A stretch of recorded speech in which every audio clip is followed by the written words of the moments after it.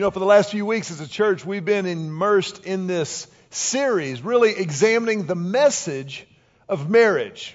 Specifically, the fact that God designed and desires still for marriage to convey the gospel. The gospel, of course, being that God so loves the world that He gave Jesus, His Son, to die on the cross so that whoever would believe in Him, whoever would receive forgiveness of their sins would have eternal life, the life that is truly life, certainly forever, but also beginning right here and right now. And so our assumption and presupposition throughout this series is that marriage is ultimately, and marriage is primarily for God. And therefore, God is for marriage. The reality being that ultimately, marriage is not about us. As a matter of fact, right now with passion and enthusiasm on an extended President's Day Sunday, tell your neighbor like you mean it, it ain't about you. It ain't about you. It's not about me. And as we've seen over the last few weeks, in order for husbands and wives to chart a course toward happily ever after, it requires a radical and relentless intentionality to live happily even after the honeymoon, happily even after the kids, and as we'll see this week, happily even after the fight. Now, I hope I don't shatter anyone's marital illusions when I say that conflict in marriage is inevitable. It is absolutely going to happen. When you think about what happens when marriage happens, you've got a man and a woman coming together that come from different backgrounds, different families of origin. They've got different personality types. They've got different styles of communication, conflict resolution, spending, parenting, life in general styles. The mystery is not that we have conflict in marriage. The mystery is that we don't have more conflict in marriage than we have. And yet, there's this incredible dynamic that God calls us to, that He's created marriage for, where this husband and wife come together to become united, one flesh, one mind, one heart, one soul. And that's what's ultimately going on. And yet, we get sideways with each other. It happens all too regularly. We're all familiar with it, whether we're married or not. And yet, I am so fired up about this message. Because let me tell you a few things that are going to happen in this message. First of all, a lot of us in this room are going to be affirmed. You're going to be reaffirmed in your commitment to fight for your marriage. You're going to realize again and anew and afresh that God actually can and does operate even through the conflict to work all things for good for those who love Him and are called according to His purpose. I also know this. In a room like this, or maybe watching online, there are a number of marriages right now that are just kind of drifting towards the rocks. And God is going to arrest that drift. God is going to put in your hands some tools and some principles that will help you get back out onto the smooth seas that you were created for in marriage. But there are also a number of folks here in the room who are not yet married, who are not married, and you're going to take what God has given to us this week and download it into your life and appropriate it in such a way that you're going to avoid a lot of the messes that many of us who are married make on a regular basis. So it's an exciting time. I'm fired up about this message and about this message of hope that God has for every single one of us here today. Now, I did come across a really fascinating statistic as I was researching and preparing for this message. And I'll tell you before I give you the number that it's a little bit, initially, it's alarming. When you first hear this number, you're going to be a little bit alarmed. But hang in there, because I think there's some hope on the backside of this alarm bell, if you will. There was a group of researchers that has studied married couples across decades. And not only have they studied marriage in general, they've studied specific couples from very early in their marriage through the kind of the adolescence of marriage into the mature years of marriage. And they've noticed across the years a number of patterns that emerge in marriages universally. One of the patterns that they noticed is that most conflict in marriage is categorable if that's a good word. Can we make up a word on Sunday morning?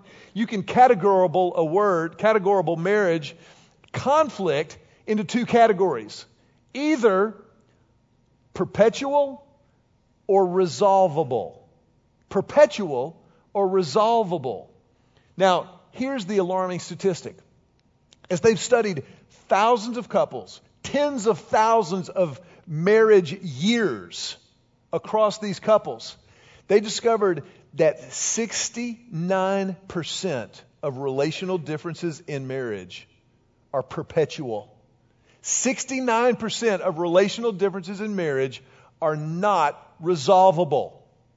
Now, some of you who are not married, you look at that and you go, 69%? What's the point? Why even try? I mean, if 69, almost 70% of the problems are not resolvable, why would anybody get married? And I get that.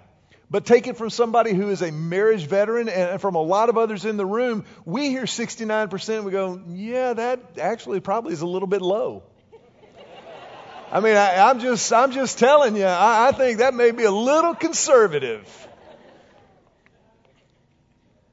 But the trick, actually, the skill and the prayer and the process of marriage is figuring out which ones are perpetual and which ones are resolvable. Which ones are worth actually fighting for our marriages over. I can promise you after 25 plus years, Julie has a laundry list of things that she realizes just aren't that big a deal. That she's got bigger fish to fry and the things she needs to try to pray me out of and to correct in my life. And so that's part of what we do over time is we figure out which category the conflict and the personality and relational differences are going to be put into. Now, Julie and I, by the grace of God, have a phenomenal marriage. We are having more fun right now. Our kids are off in college. We are loving the empty nest. And yet, even still, we have our moments. One happened just a few weeks ago that I have permission to share with you, which is very critical as a pastor when you're coming up with... it's one thing when you're creating illustrations for a sermon on grace. It's another one when you're creating illustrations and finding them from your own personal experience in conflict in marriage. Be very careful. Very careful. But I have permission to share this one. Now, part of the differences between Julie and me is just found in our personality types. I mean, we are very, very different personalities, particularly when it comes to problem solving. When I'm faced with a problem or a challenge, I am automatically looking for the absolute fastest route from problem to solution, straight line, A to B. Julie, however, does not process problems the same way. Julie talks through and processes her problems out loud. I get quiet and kind of think about it into myself, figure out a solution, and then just go. It's kind of ready, fire, aim. That's my personality type. Julie, she processes verbally and she thinks things through, and that's how she solves problems, and she's brilliant at doing it. But as she's processing, she factors in all possible context and circumstances that have contributed to the problem. A few weeks ago, we were preparing dinner, just the two of us. The kids were back in college from Christmas break, and we were at home, and she was explaining to me a problem that she was facing, and I was listening very attentively, just sweet, wonderful husband, on point. And as soon as she mentioned problem, I immediately started searching for the solution and trying to help her because I'm her husband. And as she explained the problem, she began layering in, like I was saying, a lot of circumstances and context and texture to the story and details and things that to my solution-seeking mind were muddying the waters. But to Julie's problem-solving mind, these were all contributing factors. And this was when I made my fatal mistake. As she's layering in context and texture, I made the following expression because I wanted to find a solution. And I'm going to ask the camera if y'all can kind of zoom in on me a little bit here, just so I don't want you to miss what Julie saw very close face to face in our home. She's layering in texture, and I did this.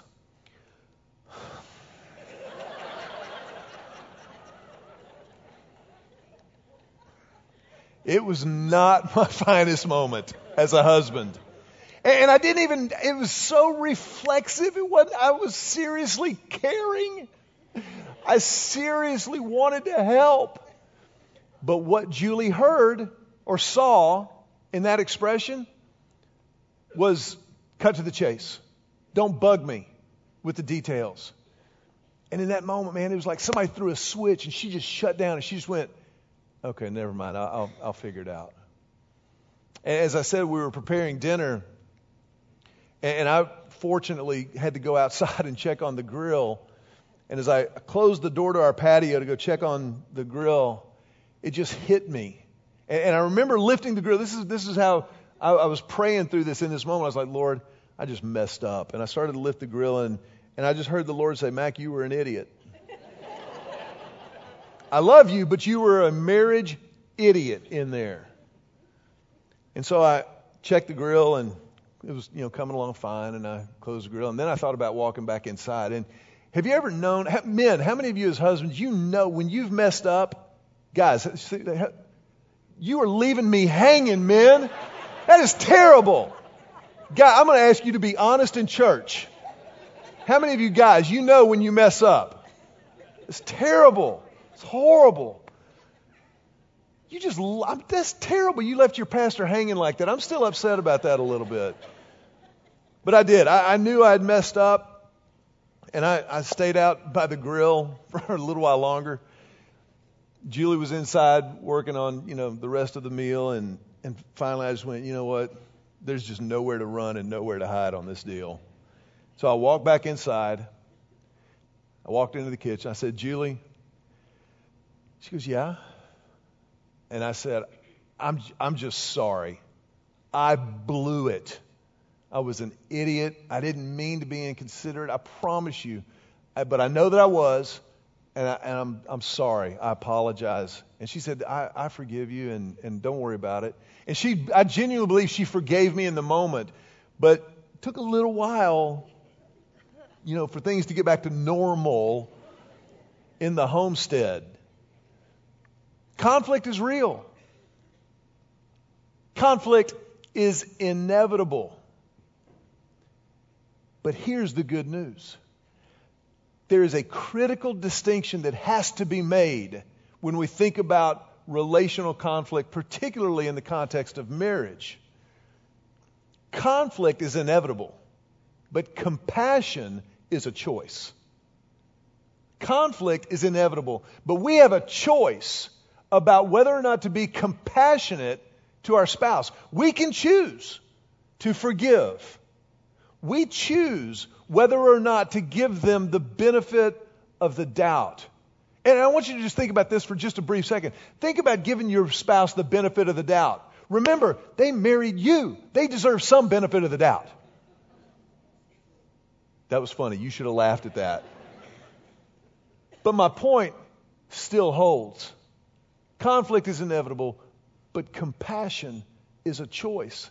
And it's at this precise point that Jesus, that the gospel of Jesus Christ, our Christian faith, provides the greatest help that the world has ever known. And I'm just going to tell you right up front, nothing, say nothing. Nothing helps like Jesus when it comes to conflict resolution. There is nothing that the world or humanity has ever devised that can even remotely approach what we're about to get into today. I am so fired up about sharing this with you. Some of you know this. Some of you live it out maybe on a too regular basis, but you know that Jesus helps conflict resolution and sometimes staying away from conflict that's unnecessary. I want to explain kind of why this is before we get into how. If you've got your Bibles with you, look in 2 Corinthians. 2 Corinthians chapter 5. I think it's really important to understand the why. It's like our boy Simon Sinek tells business leaders and military leaders, know your why. If you know your why, that will help. That will fuel your drive to overcome obstacles, to surmount the struggles that absolutely will show up when you start thinking about conflict resolution. Here's the why from a Jesus perspective, from the perspective of a gospel-driven life. And I think this is a faith skill that we need to develop in whatever situation we find ourselves: conflict resolution, work, parenting, dating, school, whatever. How does the gospel make this better? How does the gospel work out in this situation, whatever the situation is? This is what the Bible says about conflict and about getting through it. 2 Corinthians 5, verses 17 through 19. It says, "Therefore, if anyone is in Christ, the new creation has come. The old is gone." That's in the past. The new is here. Now, all of this is from God, who reconciled us to himself through Christ and gave us the ministry of reconciliation. That God was reconciling the world to himself in Christ, not counting people's sins against them. And he has committed to us the message of reconciliation. So if you want to think about what is the Jesus thing all about, it's about reconciliation. It's about being made right with God.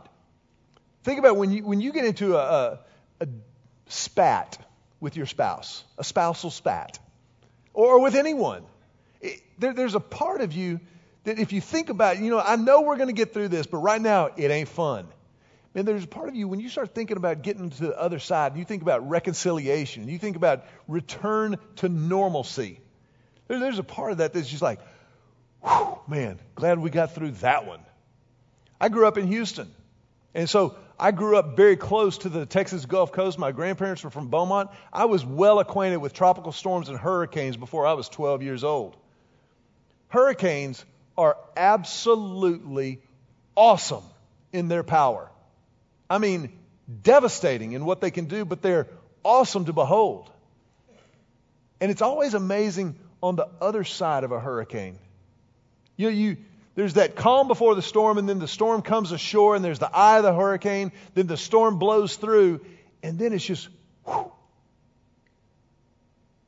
quiet, calm. Probably some trees knocked over, windows blown out, but it's that calm after the storm. It's that reconciling of what happened, and so it's important for us to understand that in marriage, in God's economy, there will be a backside of the storm. There will be another day. If we remember that we've been given the ministry of reconciliation. Our job as followers of Christ. If you go by the name of Christian, if you're a Jesus guy or a Jesus girl, you're here to provide the pipeline of reconciliation between people and Jesus. That's why we exist as a church. That's what we're supposed to do, every single one of us. So how can we reason with people? How can we reasonably expect to persuade or convince anyone of the immutable, eternal, perfect love of God if we're not people of reconciliation? Particularly with those people closest to us. Particularly in marriage. So this is our why. God's love, God has called us, He's commanded us. The grace of God compels us to be people of reconciliation. Now, I want you to look in Ephesians chapter 4. In Ephesians chapter 4, God carries this idea of reconciliation through to our interpersonal relationships. In Ephesians chapter 4, he talks about how we get through and move beyond conflict in our relationships. Particularly, I think, for marriage.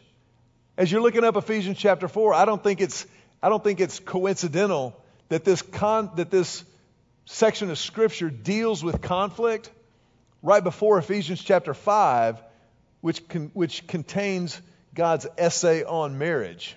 Coincidence? I'll let you be the judge. But in Ephesians chapter 4, here's what the Bible says. So I tell you this, and I insist on it in the Lord, that you must no longer live as the Gentiles do. Now keep in mind, in Paul's context in the first century AD, almost every Christ follower was a Jew, almost.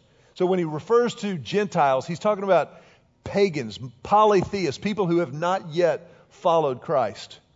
He says, you must no longer live as they do in the futility of their thinking. They are darkened in their understanding and separated from the life of God because of the ignorance that is in them due to the hardening of their hearts.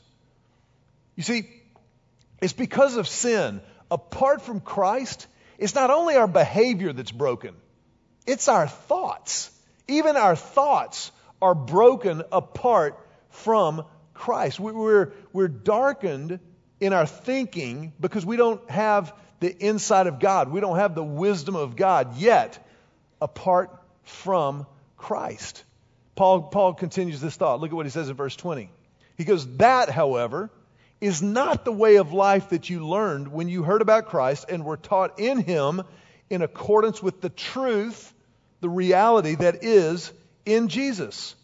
You were taught with regard to your former way of life, put off your old self, which is being corrupted by its deceitful desires, to be made new in the attitude of your minds, and to put on the new self, created to be like God in true righteousness and holiness.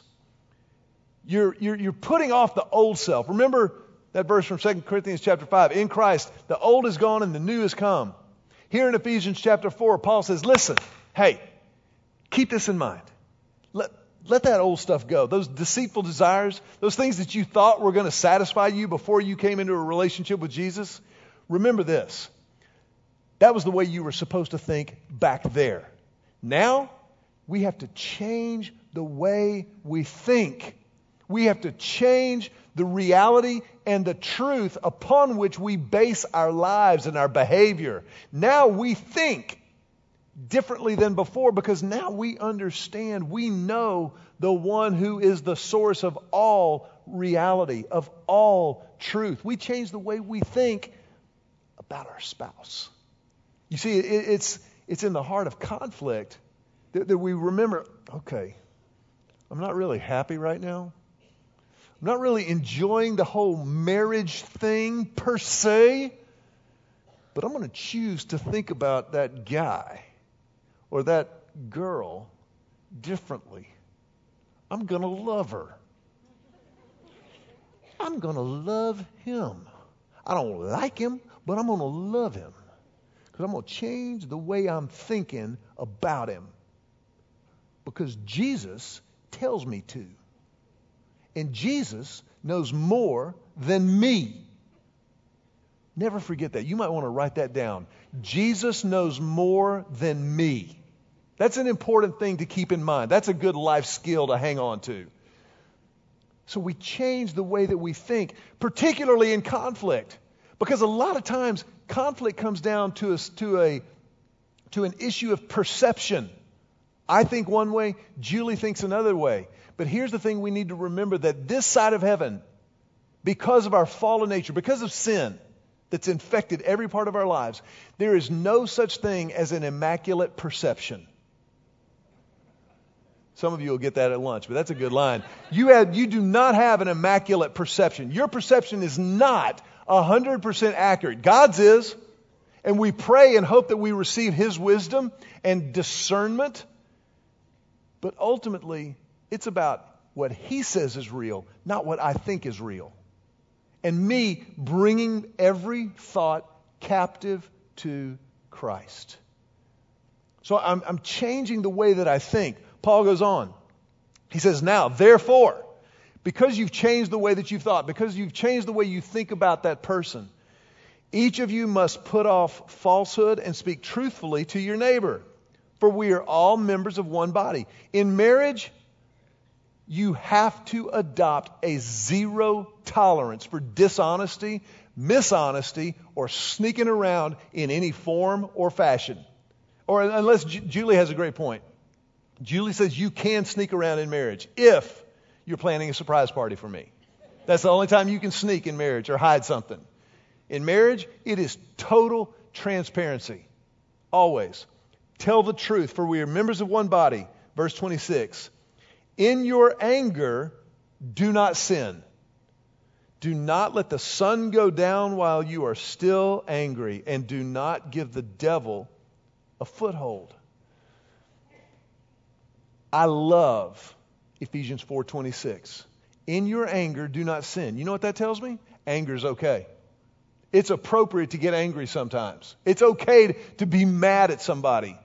I remember when our kids were very small, and Joseph especially. Joseph's got a really, really sensitive spirit as a kid especially. And he'd be like, Daddy, are you mad at me? I'd be like, you bet your bippy. I'm mad at you, but I love you. And it's not going to change. It's not going to change how I love you. But yeah, I'm mad at you. You disobeyed Mom, you're in trouble. It's okay. But how you respond in your anger. And there were times as a dad, I'd be like, you know what? Dad was wrong. I overreacted. What I said was right. The way that I said it was wrong. And I'm sorry. Will you forgive me? And just as a parenting aside to the sermon on marriage, you want to talk about empowering your kids? Admit it when you're wrong to them. Confess your sin or a wrong to them. Go, hey, Joseph, Emily, would you forgive me? Boy, you watch them.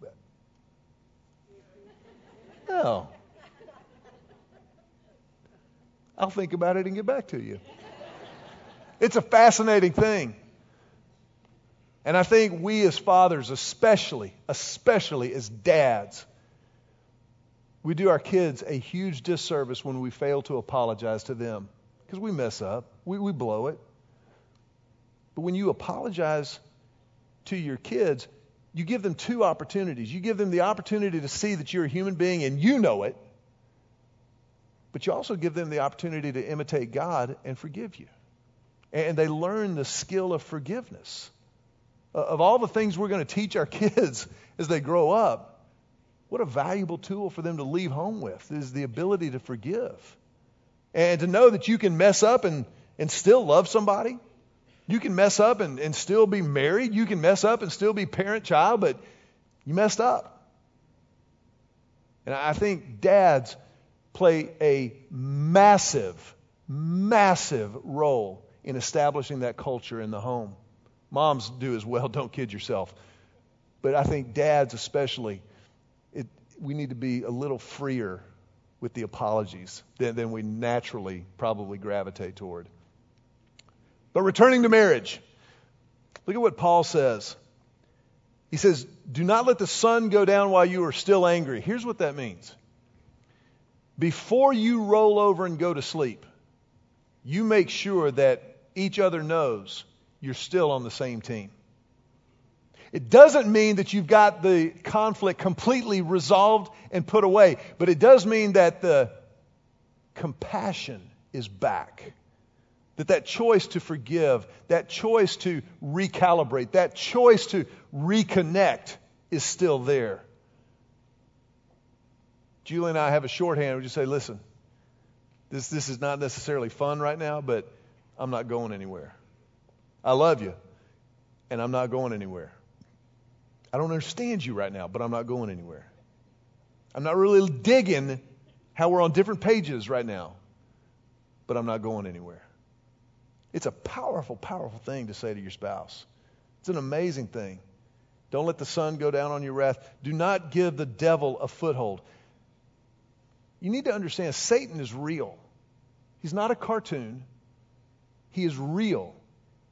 And he is the enemy of God and everything that God loves, including you. And if he can torpedo our marriages, he will. The Bible tells us that he is like a roaring lion, prowling, roaming about, looking for those whom he will devour. Don't allow Satan to penetrate the perimeter of your marriage. You stay on guard against him. He is a liar, a deceiver, and a murderer. That is our enemy. Make no mistake about it. Our spouse is not the enemy. Well, you didn't hear what he said last night. I'm telling you, Your spouse is not the enemy. Verse 29. Do not let any unwholesome talk come out of your mouth, but only, say only. Only what is helpful for building others up according to their needs, that it may benefit those who listen. Only what is helpful for building others up according to their needs. Here's another faith skill to develop. When you're in conflict with your spouse, or with anyone for that matter, but especially our spouse, pray this prayer in the midst of it. God, show me how to love her. Show me how to love him like you want them loved right now. God, show me how the gospel works in this moment and what I'm supposed to do to build her up according to her needs. Why are we in conflict? Why is this going on? What need of hers is not being met? Use me to meet that, God. You meet that through me. Let me be the hero in the story. Then all of a sudden, we realize in very practical, very tangible ways, it's not about me.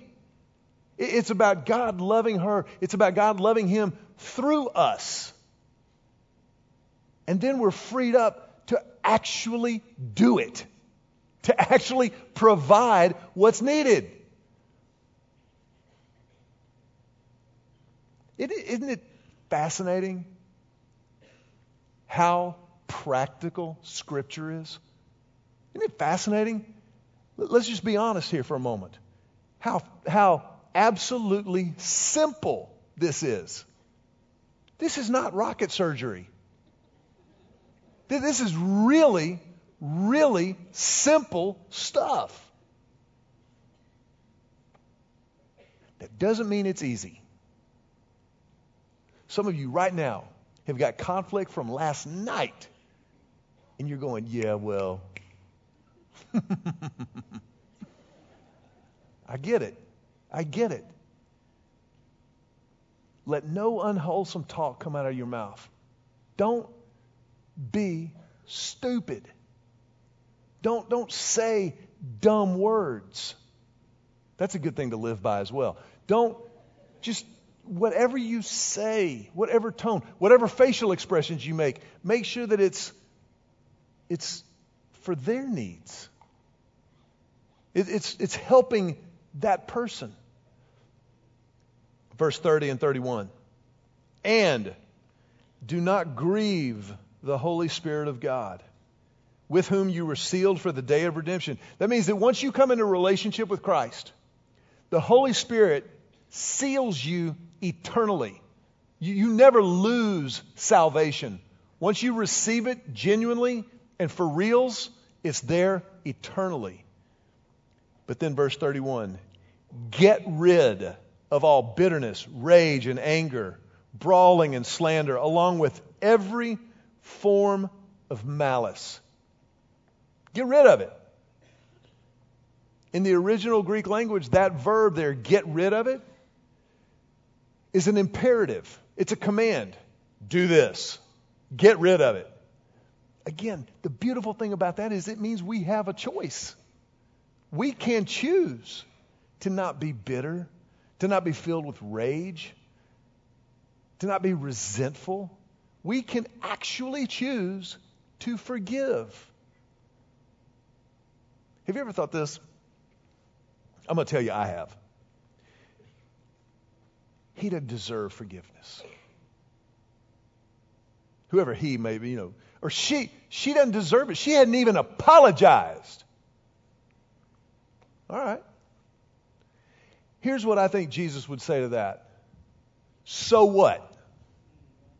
So what? That's interesting and entirely irrelevant. Nobody has to apologize for you to be able to forgive them, for me to forgive them. Forgiveness is something that happens in here irrespective of what happens out there. It's about letting go of the bitterness. So we have, again, this choice. We can keep score or we can let go.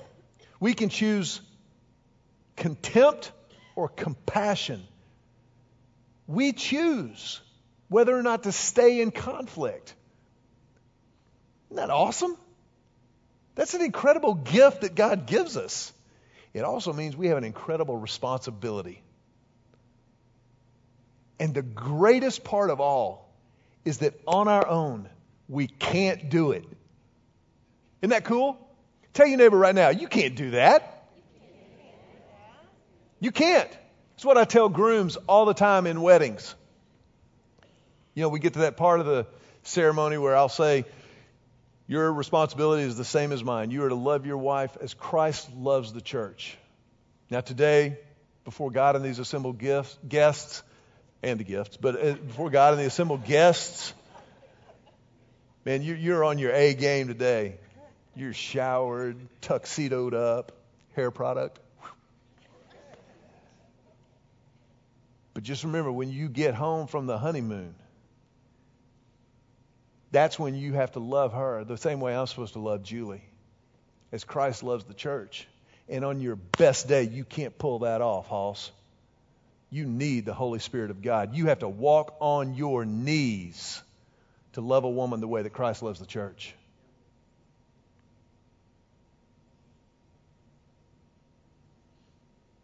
Get rid of all that junk. Let it go. Quit keeping score. But Paul's not quite done. Verse 32. Be kind and compassionate to one another, forgiving each other, just as in Christ God forgave you. See how we've come full circle? Remember we started this conversation about conflict with reconciliation? Here it is again. It's almost like this really matters to God. It's almost like He knows this is how our lives work best. Be kind and compassionate to one another. Be kind. Passionate with. Compassion. A heart for, a heart with the other. Be kind and compassionate. In our neighborhood, trash gets picked up every Friday. Recycling is every other Friday. And I have a little bit of a mental lapse. I can't remember when the every other is. And so I have to put it on my phone so I remember on Thursday night every other week to put out the recycling. I remember trash every Friday. And it's great. I mean, I love that we throw stuff away and the waste people come and pick it up and take it away for us and take it to the landfill. That's great. But I have to tell you, on that every other Friday, there's something inside of me that just gets so happy when the trash and the recycling gets picked up. Does anybody else feel that way? I'm like, man, the world is just right. All of the stars are aligned and the planets are it just feels great when both of those cans are out in front of my house empty, and then I wheel them down back to the garage. It's just like, it's awesome. That's what I picture in Ephesians 4:32. Just in 31, get rid of all the junk. Throw the trash away, but recycle the compassion. Recycle why you got married in the first place. One of the best things you can do as a couple is look at old photographs. Go back and look at your wedding album together. Just go, wow. I had it going on that day. Lean, mean, loving machine. That was a good day. Wedding day. And then you look back at memories, if you've got kids and you see the day you brought them home from the hospital and you just see the terror in your eyes and you go, we did that together and they're still alive. It's just awesome. There's a picture that's on our microwave at home. It's just stuck in the little window seal of the microwave at home of Emily and Joseph and me. Emily is about 5, maybe 4. Joseph's 2 or 3. And we're all kind of huddled down around a homemade ice cream freezer. And I'm showing them, teaching them how to make homemade ice cream. It's one of my favorite pictures on the planet. It's just such a simple thing. But that's recycling. I look at those two kids. I go, Julie and I, we did that together. This marriage is worth fighting for. This marriage is worth fighting through. And this is recycling that compassion. It's keeping it alive. It's fueling the fire in the empty nest. It's reminding us why we got into this in the first place, and it's reminding me what God has called us to portray and to proclaim the gospel in the way that I love her, in the way that she loves me, in the way that we manage conflict and reconcile and make up.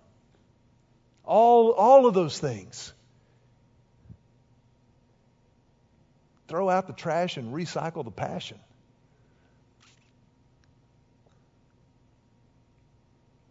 Chart a course toward happily even after the fight. And understand that in Christ, all things can work together for good for those who love Him and are called according to His purposes. All things. Somebody right now may be thinking, Mac, you don't know about my marriage. We're done. And I know that I don't know your story necessarily. But I will tell you this. I do know the one who rose from the dead. I do know the one who parted the Red Sea. I do know who made the blind man see. I do know who raises people from the dead, can raise marriages from the dead, and it's absolutely possible if you want it bad enough. This is our God, and this is what He does. Don't you give up. Don't you give up, and don't you quit. Because God didn't quit on you. He didn't quit on you. He didn't quit on me. He didn't quit on me. I gave Him plenty of reasons to. And He didn't quit.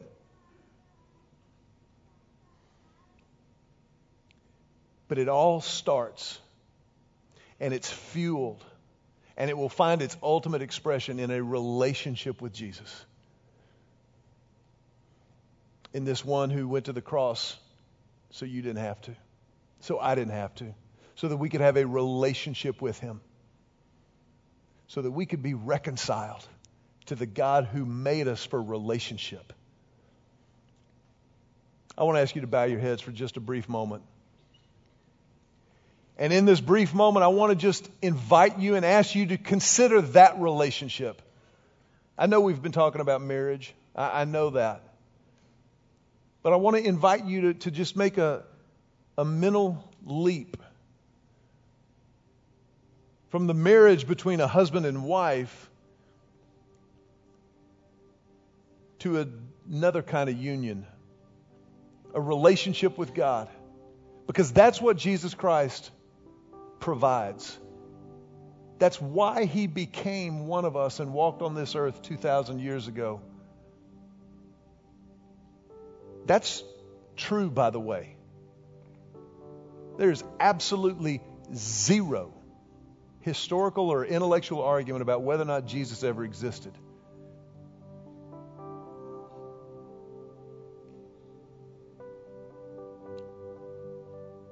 And the spiritual reality of what He provides is that reconciliation. You see, our sin created a conflict. It ruptured the relationship with God that we were created for. Because He's God and we're not, in and of ourselves, we can't repair that relationship. If it was going to be repaired, He would have to do something about that. And so He did. He so loved you that He gave His only Son, so that if you would believe in Him, you would be forgiven. You would be reconciled into relationship with God, into the life that is truly life forever. If you're here today and you've never taken hold of that life, you've never responded to the amazing grace of God, we want to give you the opportunity to do it right now. just to pray right where you're sitting, a prayer of commitment. Just pray silently where you are. Just say, Jesus, I need you, and I give you my life. I confess my sin to claim your forgiveness,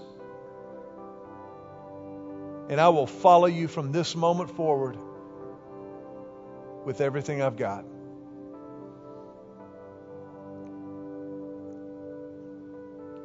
Jesus, I pray this prayer in your name.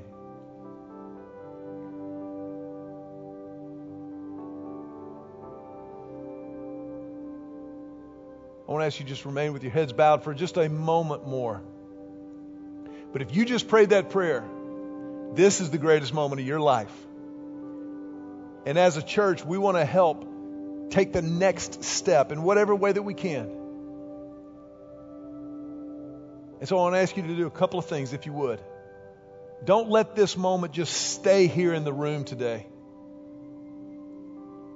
Take the next step.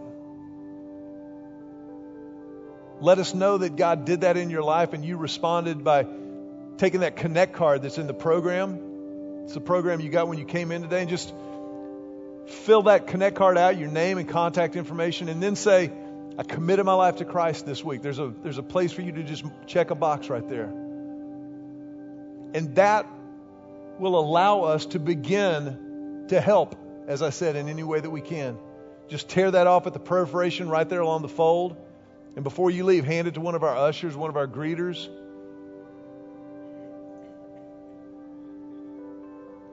And then the second thing is our heads are bowed and our eyes are closed. If that was your prayer today, would you just quietly but unmistakably raise your hand up high over your head?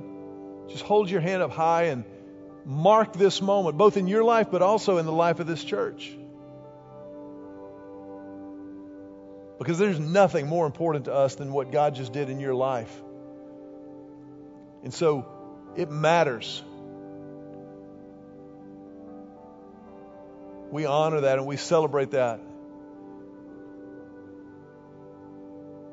You can put your hands down so that we put our hands together to tell you, welcome home. Welcome home.